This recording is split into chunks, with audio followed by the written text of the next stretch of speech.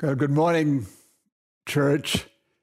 A blessing to be with you one more time. Sorry it's not in person, but I'm so thankful for the opportunity that Pastor Joel has given me to share with you this morning. And I pray that what the Lord has put in my heart will be a blessing to you. I'm going to start reading a portion of Scripture. I was saying to Pastor Joel when I got here this morning that this is the longest portion of Scripture I've ever read in a sermon.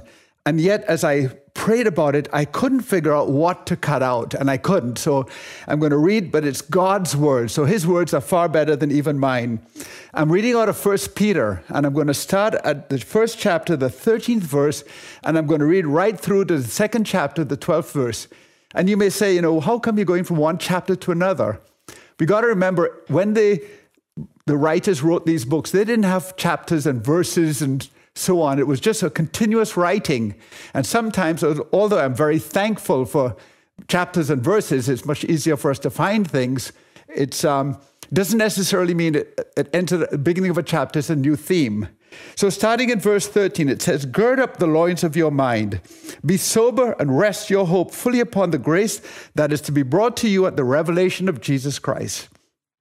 As obedient children, not conforming yourself to the former lusts as in your ignorance. But as he who called you is holy, you also be holy in all your conduct, because it is written, 'Be holy, for I am holy.' And if you call on the Father, who without partiality judges according to each one's work, conduct yourselves throughout the time of your stay here in fear, knowing that you were not redeemed with corruptible things like silver or gold from your aimless conduct received by traditions of your fathers, but with the precious blood of Christ as of a lamb, without blemish and without spot. He indeed was foreordained before the foundation of the world, but was manifest in these last times for you, who through him believe in God, who raised him from the dead and gave him glory, so that your faith and your hope are in God. Since you have purified your souls in obeying the truth through the Spirit, in sincere love of the brethren, love one another fervently with a pure heart, having been born again, not of corruptible seed, but of incorruptible, through the word of God, which lives and abides forever. Because all flesh is as grass, and all the glory of man is the flower of the grass. The grass withers, its flower falls away, but the word of the Lord endures forever. Now this is the word which by the gospel was preached to you. Therefore, laying aside all malice, all deceit, all hypocrisy, envying, and all evil speaking, as newborn babes desire the pure milk of the word, that you may grow thereby. If indeed you have tasted that the Lord is gracious, coming to him as a living stone, rejected indeed by men, but chosen by God and precious." That's us. "You also, as living stones, are built up a spiritual house, a holy priesthood, to offer up spiritual sacrifices acceptable to God through Jesus Christ.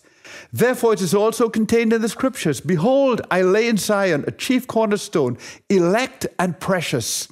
And he who believes on him shall by no means be put to shame.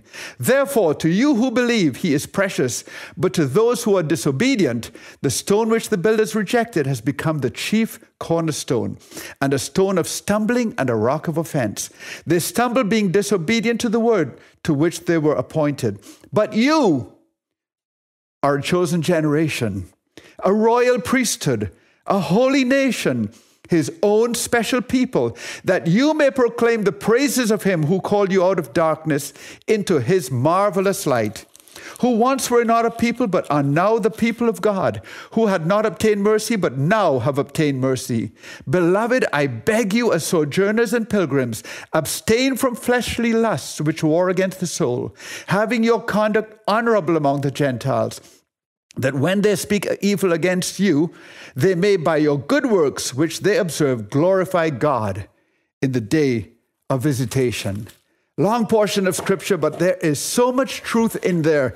I know that Pastor Joel could probably spend a month or two just preaching on this portion, but I'm going to summarize and try to lay a few thoughts to you that the Lord has really pressed on my heart. In reading, I'm just so enjoying reading the Word of God. And recently, I've read through Exodus, Leviticus, Numbers, Deuteronomy. And I have been amazed at how many times Peter quoted from those books in writing his messages to the church, to the Hebrew people that were dispersed. These were people who were dispersed by authorities, and they were scared, running for their lives. And Peter's trying to encourage them. You know, just as a point of interest, the Old Testament, I'm just amazed, as I said, how much of the Old Testament the writers used, Paul and Peter, in sharing what they wanted to share with the people.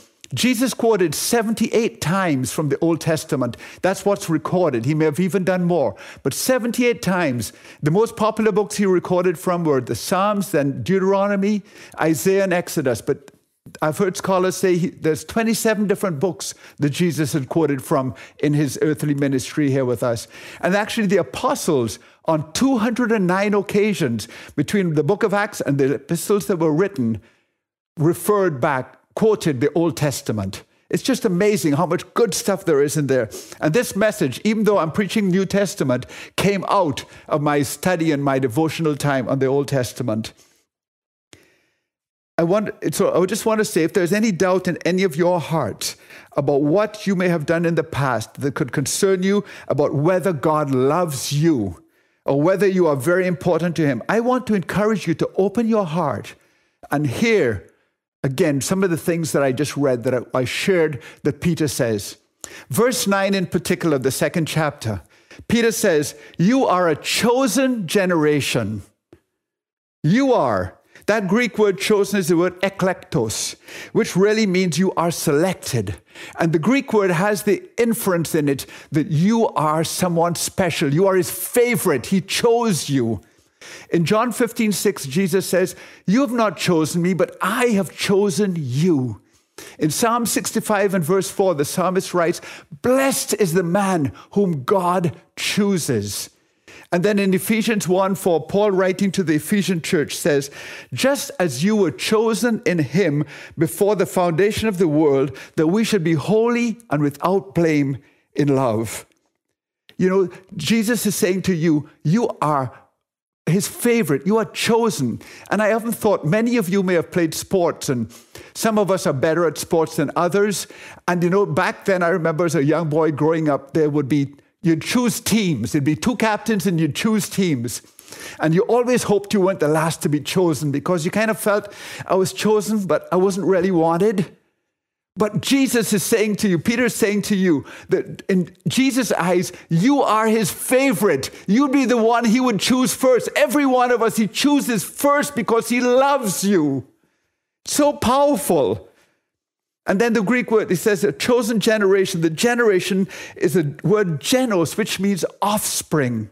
In 1 Peter 1:23, we have been born again into God's family. We are his offspring. That is such a wonderful thought, to think that you are his favorite child, you're his offspring, and you are his favorite child. You are. Then the next thing Peter says is we are a royal priesthood. That word royal is the word basilios, the Greek word meaning kingly. In Revelation 1:6 and 5:10, the Bible tells us we have become kings and priests unto God. We are part of God's family. We belong to King Jesus. We are his ambassadors, we're told here on earth. Part of the ambassadors of Jesus. The next scripture says, Peter writing, you are a holy nation. The word holy is the word hagios, which means sacred or pure or blameless. That, to be honest, may seem a stretch to some of us. We look at our lives, we wonder, but then we think, Jesus says to us, we are holy. God told the children of Israel in the book of Leviticus that they are to be holy as he is holy. In fact, in the book of Leviticus, 79 times the word holy is used in that book.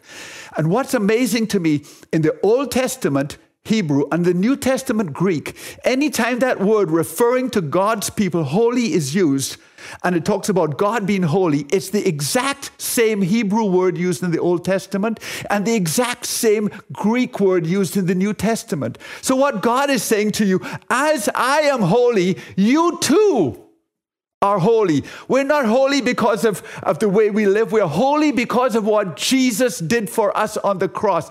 Jesus made us become holy by his sacrificial death on the cross. And every one of us who choose to accept Jesus Christ as our Lord and Savior, who have surrendered our lives to him, who are born again of the Spirit of God, when God looks at us, he sees us through the blood of Jesus, and he sees us as a holy people. Just so powerful. We have been called to be holy. We have everything from God pertaining to life and godliness. His Spirit rests in us, lives in us. And that word nation is the word ethnos, from which we get the English word ethnicity. We are basically what that is saying is that we get to become, it's referring to us as a people. We become like a people who have the ethnos of the Lord.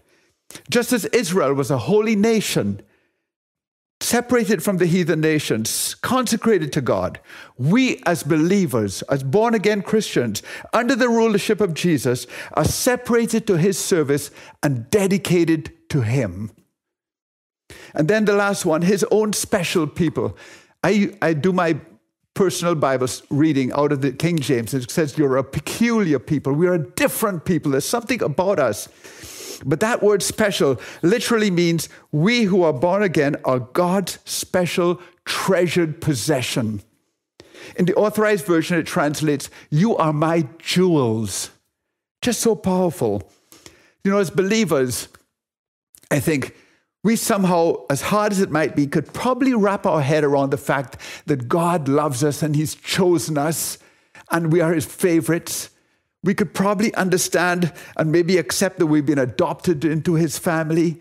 You know, in the book of Romans and Galatians, Paul talks a lot about us being adopted, us becoming heirs with Jesus Christ. We are part of the family of God, part of this royal kingly line. You who may think of yourself as somebody, who am I? In the natural, maybe so, but in God's eyes, you are part of God's royal family. Because of his great capacity to love, we can accept maybe he's our special treasure. But I know this concept of being so holy is something that many of us may find hard to accept. Some of us have done things we wish we had never done in the past. I don't know which one of us haven't. I certainly have done things in the past, but I'm so thankful for God's forgiveness. You may be right now struggling with things in your own life and wondering, how could God possibly look at me and consider me holy? You see, we have to understand that our holiness is a positional truth. We have been ceremoniously made clean when we were born again. That is just a fact that Jesus did for us. So regardless of how we may think or feel about any of the statements in verse 9, I want you to understand this clearly as I go ahead in this message. This is a truth for every one of us who are born again. When you read verse 9, it starts, but you are a chosen generation. You are a royal priesthood. You are a holy nation. You are a special treasure of God. That's who you are. Regardless of how you may feel, it's the truth of what God's word tells us. Every one of us who are born again, that's who we are. And what is so astounding to me about that is that we neither did anything nor could we do anything to earn that status or privilege that has been provided for us by Jesus. Nothing we could have ever done to do it. Yet God, in his infinite goodness and kindness and love for us, chose us. I love what Paul says to Titus in his writings in chapter 3, verses 4-7. Titus writes this, but when the kindness and the love of God, our Savior, toward man appeared, not by works of righteousness which we have done, it's nothing that we could have done to deserve the righteousness that we have because of what Jesus has done, but according to his mercy, he saved us through the washing of regeneration and renewing of the Holy Spirit, whom he poured out on us abundantly through Jesus Christ our Savior, that having been justified by his grace, we should become heirs according to the hope of eternal life. It's all because of what Jesus has done for us. That's what makes the difference. And then in Ephesians chapter 2, I'm going to read one more longish portion of scripture, not nearly as long as that first one, but I just read this, and to get the context, chapter 2 of Ephesians, verses 1 to 10, and you he made alive, who were dead in trespasses and sins. That's who you were, in which you once walked according to the course of the world, according to the prince of the power of the air, the spirit who now works in the sons of disobedience, among whom also we all once conducted ourselves in the lusts of our flesh, fulfilling the desires of the flesh and the mind, and were by nature children of wrath, just as others. He's saying, this is who you were. And remember in 1 Peter chapter 2, verse 9, when I talked about the royal priesthood and holy nation, he starts off, but this is who you are. And Paul again here says, but God, who is rich in mercy, because of his great love with which he loved us, even when we were dead in sins and trespasses, made us alive together with Christ. By grace you've been saved, and raised us up together and made us sit together in the heavenly places in Christ Jesus, that in the ages to come he might show the exceeding riches of his grace and his kindness toward us in Christ Jesus. For by grace you have been saved through faith, and that not of yourselves. It is the gift of God, not of works, lest any man should boast. For we are his workmanship, created in Christ Jesus for good works, which God prepared beforehand that we should walk in them. That is so powerful. You see, that's who we are. And if that is who we are, it is incumbent that our lives reflect these godly attributes. If you look at the scriptures in Peter, and both scriptures I read in Paul talk about that. God, this is who we are. We've been created this way. God has transformed us, and there's a purpose for it. We're to go out and do something about it. So I want to ask you, does what Jesus has done for you, is that somehow reflected in the way you live today? You know, I think particularly in light of the crisis that's going on in the world right now, are you showing who you are to the world? Do they recognize who you are? Last portion of scripture I'm going to read is again out of the book of Titus, the 2nd chapter, verses 11 to 14. And it says, for the grace of God that brings salvation has appeared to all men, teaching us that denying ungodliness and worldly lusts, we should live soberly, righteously, and godly in this present age, looking for the blessed hope and glorious appearing of our great God and Savior, Jesus Christ, who gave himself for us, that he might redeem us from every lawless deed and purify for himself his own special people, zealous for good works. That's who we are. You know, I've often heard when Paul writes there about the grace of God that brings salvation has appeared to all men. We know that God's grace has reached out to everyone, but we have to accept. There's none going to be with excuse in the world. Psalm 19, Romans 1 makes it very clear that everyone has had the opportunity to say yes to the grace of God. Unfortunately, not everyone does. But then there's some also that abuse the grace of God and see it as an opportunity. Oh, God's grace is going to cover this. God's grace is going to cover that. I can do wrong things. I can sin. I can go and do whatever. And God's grace is going to cover that. Yes, God's grace does. But he also expects that we would truly be sorry for what we did. And when we ask for his forgiveness, his grace is applied. But his grace is applied when as we accept the fact that we need his forgiveness. If we are truly sorry, we should see it should be reflected not only in the way we live, but in the way we think and in the way we behave. Also, hear carefully what Paul writes in verse 12 of that chapter just read. God's grace teaches us something. It's interesting. People don't often talk about that. It says it teaches us that denying ungodliness and worldly lust, we should live righteously and soberly in this present age, looking for the blessed hope, our Lord Jesus Christ, the great God and Savior. And at this time, I tell you, I am sure looking for that blessed hope. And verse 14, he gave himself for us. Wow, think about that. That he might redeem us from every lawless deed and purify for himself his own special people. That's us, zealous for good works.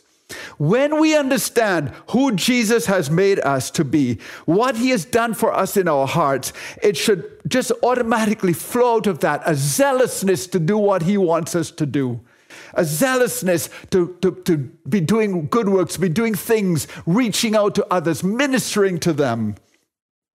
And then in verse 10 of 1 Peter chapter 2 that we read, Peter tells us, because of who we are, we can proclaim the praises of him who brought us out of darkness into his marvelous light. You'll see that same theme coming through in what we read in Ephesians. It started out about who we were, but who God has made us to be. God has called each one of us, as the end of that verse 9 says, to be proclaimers of the great news that Jesus died for our sins of the whole world.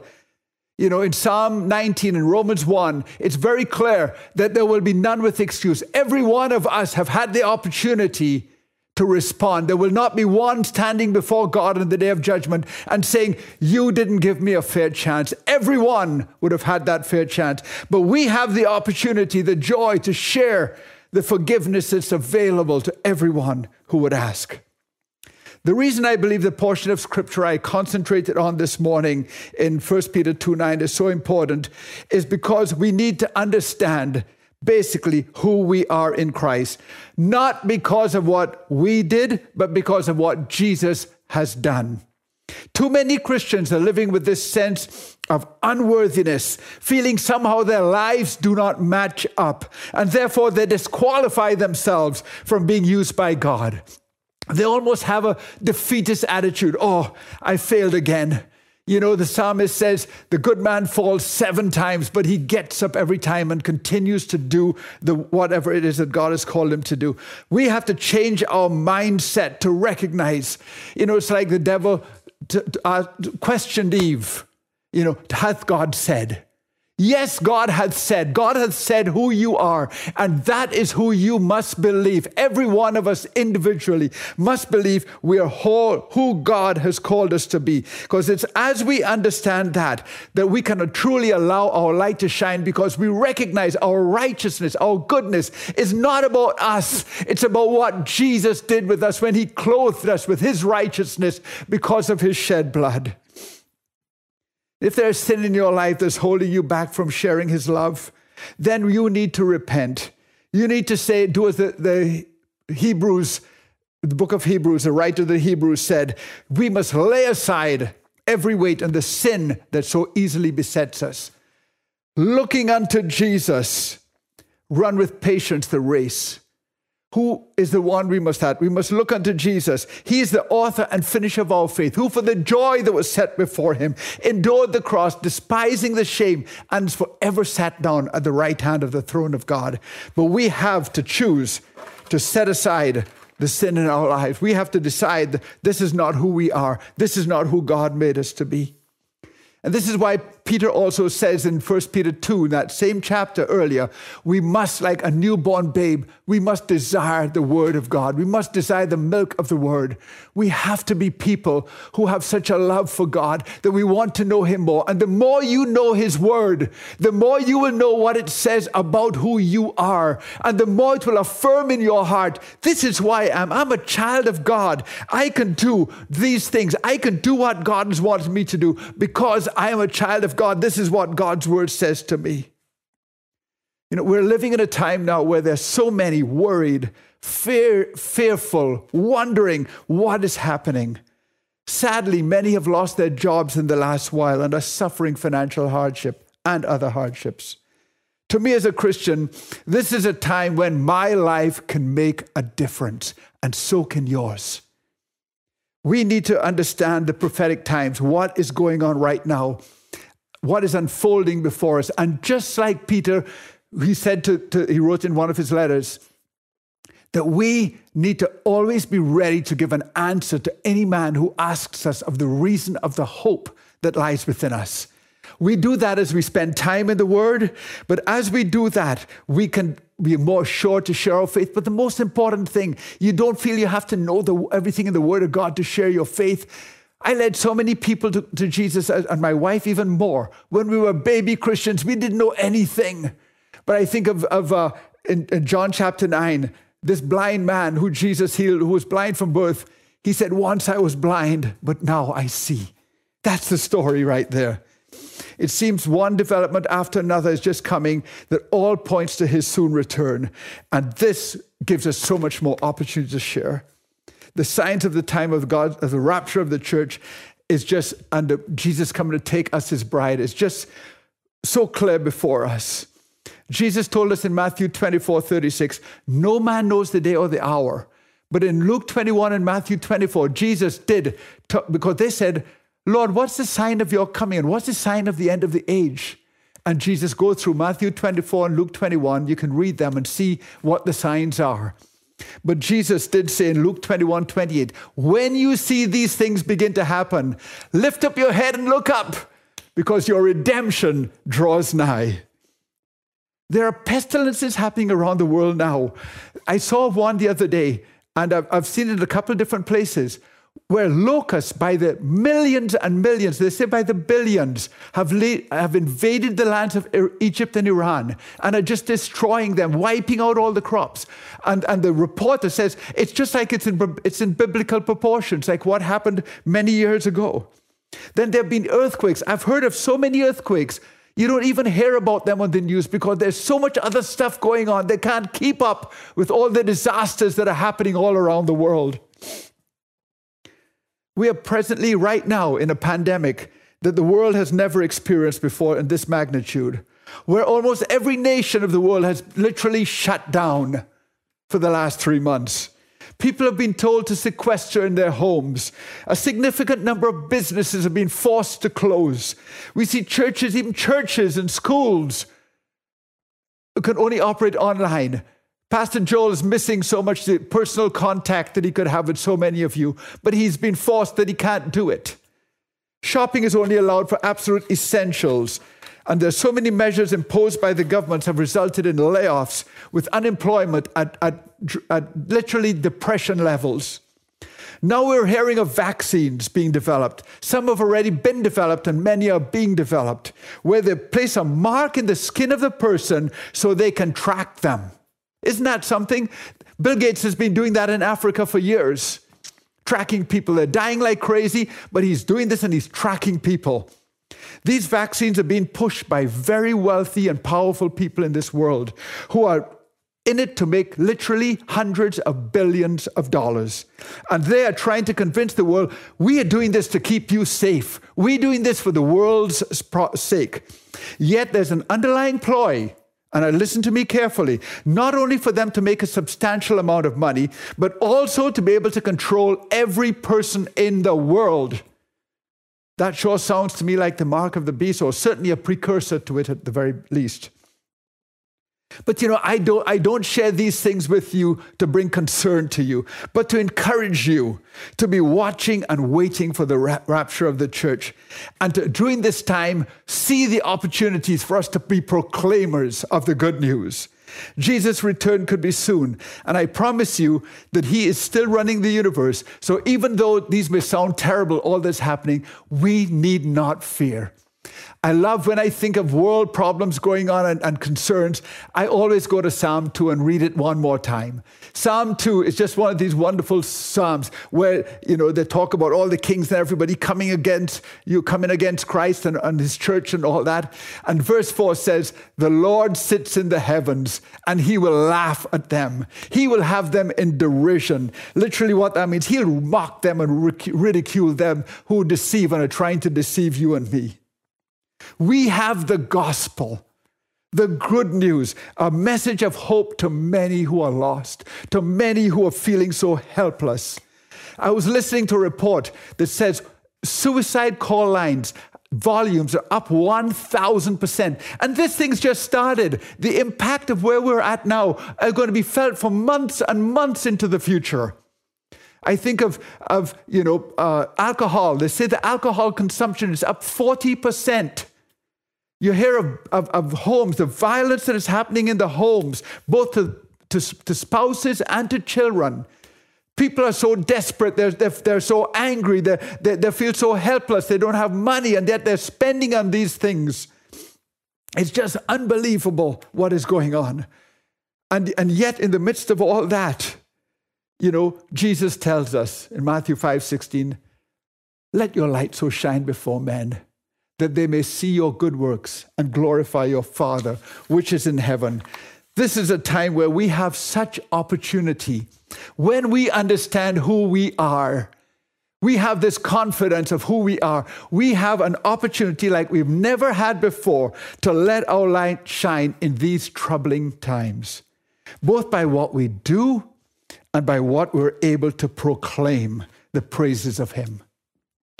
So I believe more than ever before, we are in a season where we must believe who Jesus says we are. You must believe who He says. You are this special people that can bring hope to the world. So you need to have this confidence that I am who God says I am. Therefore, I can go and do what God has called me to do. I pray this morning, as I close, that the Holy Spirit will speak to every heart here and make it so plain to us again this morning of who you are. You are a chosen generation. You are a royal priesthood. You are a holy nation. You are a special people who can demonstrate God's love at a time in history that we've never experienced before and bring hope to people. I pray this morning that this message, but with the help of the Holy Spirit, has stirred in your heart a new sense of who you are in God, a new sense of purpose that God has for your life. And this morning, you will say to yourself and say, Lord, I choose to believe who you say I am. And as a result of that, I am going to start doing who the new me, can do. And I'm going to be a proclaimer of your good news. I'm going to show good works to people. And I'm going to allow my light to shine that others can be glorified, that you can be glorified through the lives of others. God bless you. Pray you have a wonderful day and that you've been encouraged.